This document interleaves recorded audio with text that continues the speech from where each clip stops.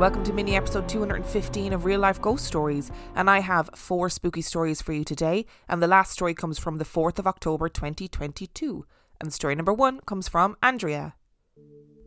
My mom grew up in Aurora, Illinois, in a very active house. Once she told me she came home as a teenager to an empty house. Before going in, she saw silhouettes of people walking around the house. When my sister and I were growing up, we could hear footsteps upstairs even when no one was up there. The back 2 rooms were the worst. One had very dark energy and the other was just creepy. The clown paintings probably didn't help. The front bedroom had a better energy, but there was still something there. Now, I should have started out by telling you that I'm the family freak. I have recollections from before I'm supposed to, and I've always seen spirits or ghosts or whatever you want to call them. We lived in Alexandria, Virginia when I was about a year old. I can tell you exactly how the apartment was set up. I can also remember that my mom was trying to move me to sippy cups rather than the bottle. Being the classic tourist that I am, I wasn't ready to give my bottles up. I was in my high chair and saw them in a cabinet my mother opened. When she was away from the kitchen, I opened the drawers to climb so I could get to the cabinet and get my bottles. It sounds ridiculous at that age, but my mother will tell you it's true. She never told me the story until I told her I remembered, and she was shocked. Now, when I was 6, we lived in a townhouse in Aurora, Illinois. I refused to go to the bathroom upstairs by myself, and my sister Anne would have to take me. When asked, I explained to my mom that there was a woman in our bathtub that would stare at me.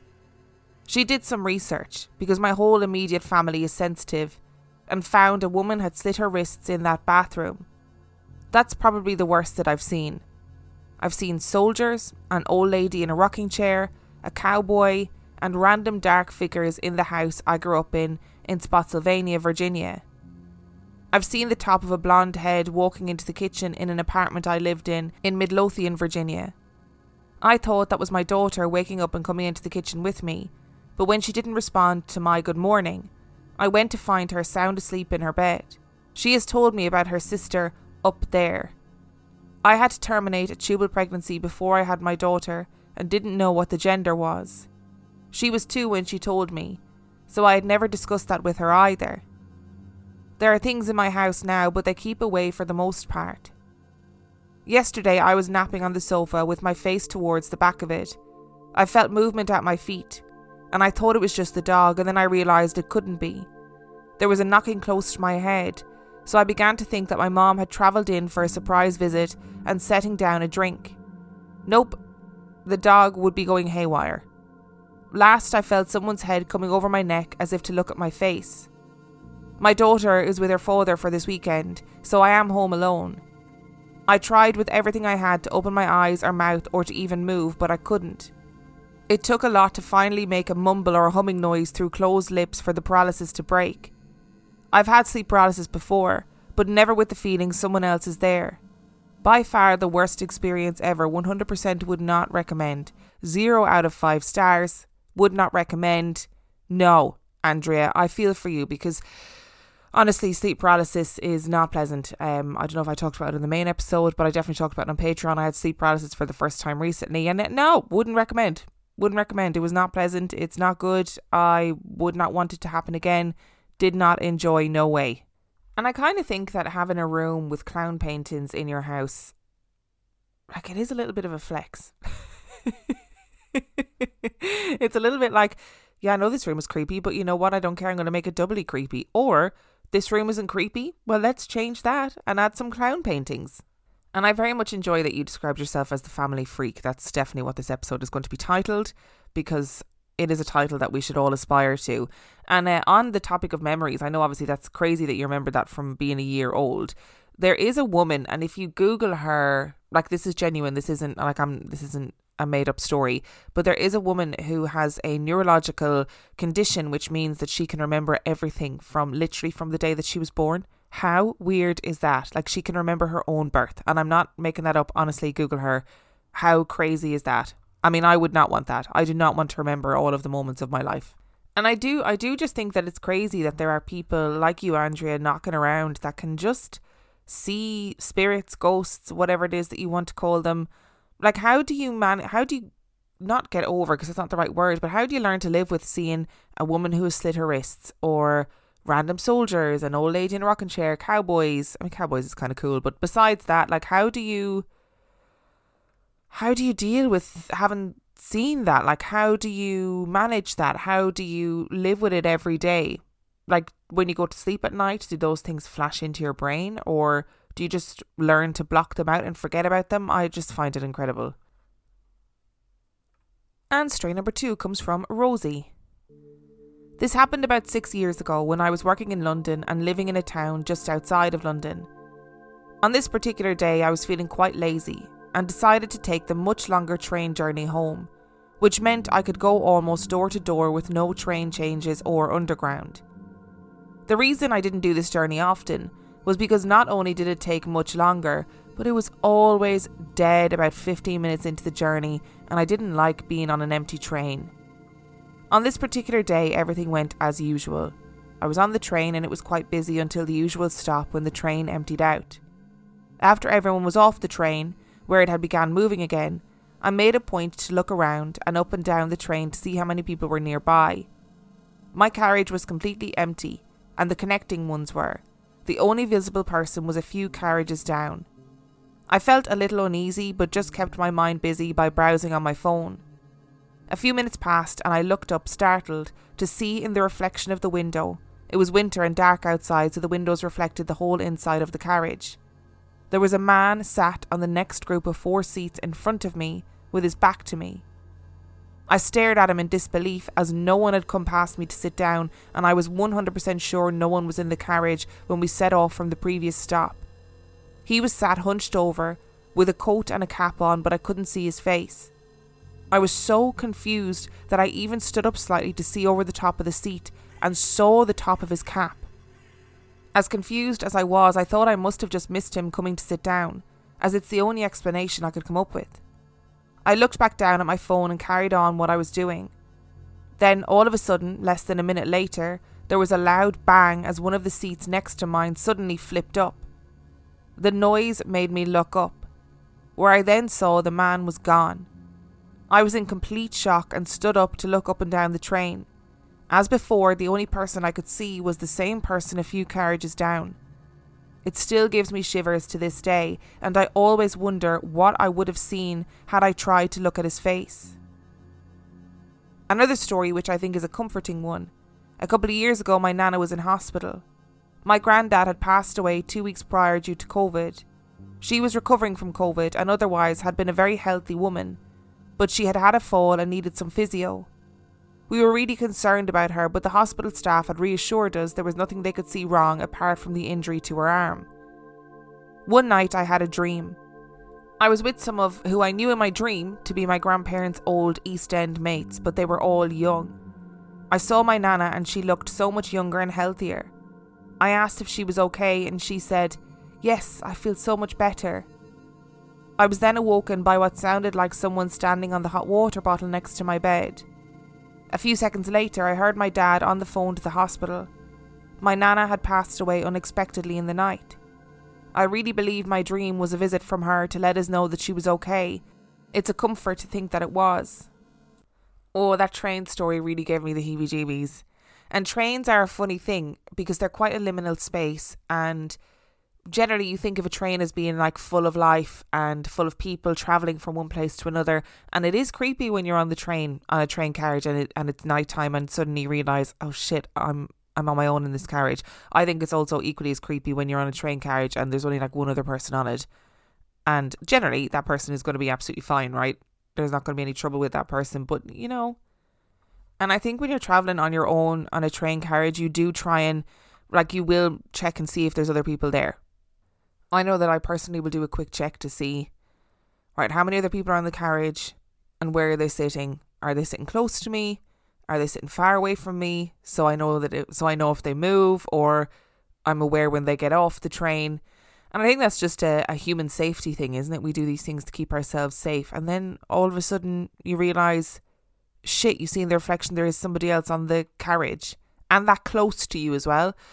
And if we talk about people like when they die, kind of reliving moments of their life or reliving patterns of behaviour in their life. You know, we always hear of hauntings where the footsteps walk down the corridor and open the door every night. What if it's the same thing for trains? Like, some people have to get the train every single day to get to work. Or some people really love trains. It might be a fundamental part of their daily routine to be on a train. Oh, it doesn't bear thinking about if you would try to look at his face or if you tried to speak to him or say anything to him. And for the last 4 years I've been doing this podcast, and I'd like to consider myself, you know, an open-minded skeptic. I don't believe in everything. I don't judge people's stories. But the one thing that, I don't know, as time goes on, I feel more and more inclined towards believing is visitation stories. And not just stories of people who have passed away visiting people in their dreams, but also people who have experienced, you know, they dream of people in their time of death. I think it's just wild that happens. And also, it sounds to me like you got to see your grandmother at a time in her life that must have been really vibrant and fun and full of life with all her old friends, and they were all younger and having a laugh. Oh, makes me all emotional. And story number 3 comes from Alexis. I'm really excited that I have another story to tell that just happened today. I was in my theatre class and we were talking about the play we saw as a class on Sunday night. I got up and went to the restroom, and while I was handling business, I heard the water come on. Then it kept going on and off and on and off. So I looked through the slit in the door and I saw a tall woman with a peach-coloured sweater on. I flushed the toilet and saw her standing there and the water going. As soon as I opened the door, there was no one. I heard no paper towels being pulled out, no footsteps walking away, and saw no one immediately outside the restroom. And now I think of it, I heard no footsteps going into the restroom, just the water turning on. Alexis, I am very curious about this. So are you in a college building, like a university building? Are you in a secondary school? What do they call it in America? A high school? I'm assuming by your use of the word sweater that you're American. So, like, is it an old high school? Like, I have so many questions. So many questions. I also would love to know, did you like burst back into the classroom and go, "You won't believe what just happened to me"? Because that's what I would do. And it's nice to know that even in the afterlife, hygiene standards are still there. It's still important. Wash your hands after you go to the toilet. For general hygiene and in these COVID times, like, it's good to know. Good to know, setting a good example. And story number 4 comes from Anonymous. A couple of my friends, John and Kate, recently got a motorboat. So they invited my girlfriend Steph and I to spend some time out there with them, fishing and hiking. We love the outdoors, despite living in a fairly populous city. So we jumped at the chance and told them we'd make the trip out later that month. When we arrived at John and Kate's home, they told us that they had the perfect lake picked out. John said they had been there the previous week and the fish were practically jumping into the boat. It was a little bit of a drive, including down a really dubious dirt road, but we all arrived in one piece. As we were unloading the gear and getting ready to back the boat into the water, John and I started chatting about the kind of lures we were going to use and what path around the lake we were going to take. Then John told me that last week when he and Kate had been fishing on the lake, their motor had suddenly died and refused to turn back on until they had paddled around for a bit. He pointed out where it had happened, near one of the big tree-filled islands in the north corner of the lake. He said that their motor wouldn't work in about a 100-foot radius of the island. This kind of gave me a weird feeling, but Steph, overhearing what John said, came up to me and suggested that we have our lunch on the island. Steph isn't easily scared. I obviously didn't want to come off as unreasonably spooked, so I said that if John and Kate were down, I was fine with it. Kate chimed in that she did think that she may have seen a bench and a campfire area on the island, so if we caught some walleye we could do a fish fry. We loaded up the boat, got in the water, hopped in and took off to a rocky area of the lake where John said the walleye had been biting the week before. Both Steph and I caught, and both fish were big enough to keep. After a couple of hours we were all getting hungry, so we headed to the island. As had happened the previous week, the boat's motor kicked out as we approached the island. John and I each grabbed a paddle and guided the boat towards the island. As we pulled up to the shore, and John and I hopped out to tether the boat to a rock, I thought I heard speaking. or more like a low chattering from the trees. Nobody else seemed to notice it though, so I brushed it off. As Kate had said, there was a bench and a small dugout with a metal grill placed over the top of it, so after John and I filleted the fish, we had actually quite a nice fish fry. While we were cleaning up though, I heard a crack from inside the forest, seemingly to the right of our group. I froze. Steph noticed and looked in the direction that I was looking, the direction that the noise had come from. I wasn't thinking paranormal at that point. I was thinking, oh God, there's a bear going to rip our throats out. I think Steph must have been thinking the same thing, because she grabbed her backpack and brought out her bear bell and started shaking it so that if the bear wasn't stalking us already, it wouldn't be surprised and it wouldn't attack us to protect itself. This got John and Kate's attention and they stood stock still as I was. Then I heard another crack in the forest. But this time it seemed in a completely different area from the first noise, to the left of us. And a split second later, another crack directly across from us. These cracks were loud. I could hear them over Steph's bell. It was at that point that I realised it didn't sound like something moving around. It sounded like 3 different things advancing on us from different locations. Steph slowly stopped ringing her bell. Everything went silent. I remember straining to hear the sound of birds or something. That would have been comforting. But all there was deafening silence. Then another crack, the closest yet. Kate screamed, which startled us all into motion. John and Kate ran for the boat. I saw Steph get up and throw her bell into her backpack, and I grabbed her hand and we took turns practically dragging each other towards the boat in a total panic. When we reached the boat, we all got in and John used one of the paddles to push us off. And I'll tell you, you have no idea how difficult it is to coordinate rowing while you're trying not to shit your pants in fear and you have everyone yelling and scared. Somehow, by the grace of a higher power, we managed to get a distance from the island that we felt a little safer, and the motor had turned back on. Then I noticed Steph was staring back towards the area on the island that we had just been panicking on. She noticed my gaze. Then she pointed and mouthed something like, "Fuck, look." And so I did. On the island, something was moving around, slinking around more like, right around the edge of the tree line. The way it was moving, it was like when you're playing a video game and the frame rate is messed up. It was hard to focus on, even though it wasn't really that far away. I think it was bipedal, but it didn't really seem to be using its legs.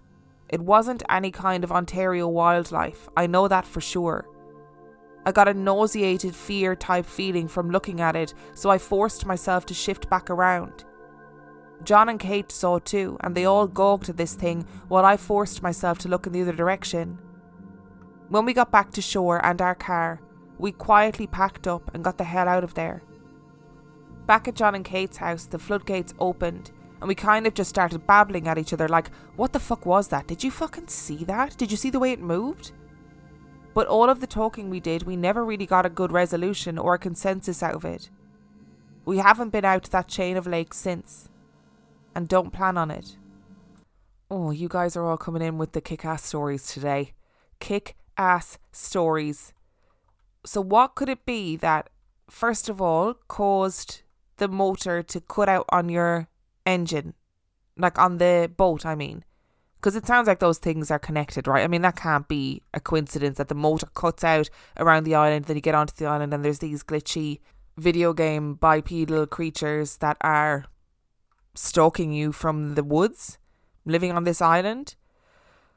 I mean, if you want to be creatures that don't get found by humans, then live on an island in the middle of a big lake. Nobody's going to disturb you when you're there.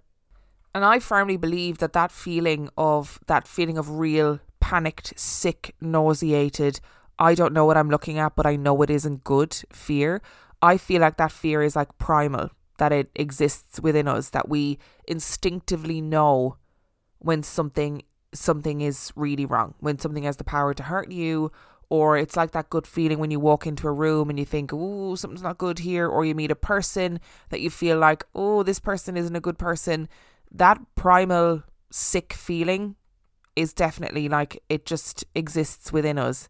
So whatever that was, I feel like you instinctively knew that it wasn't good, even though you didn't know what it was. And I'm dying to know what people think. I read a really good Reddit post the other day about the lore and legend of various indigenous peoples and the stories that they were told growing up and all the different creatures. And it really, really got me to thinking, because the world's a big place. Canada's a big place. There's lots of space up there for weird and wonderful things to be running around without getting caught.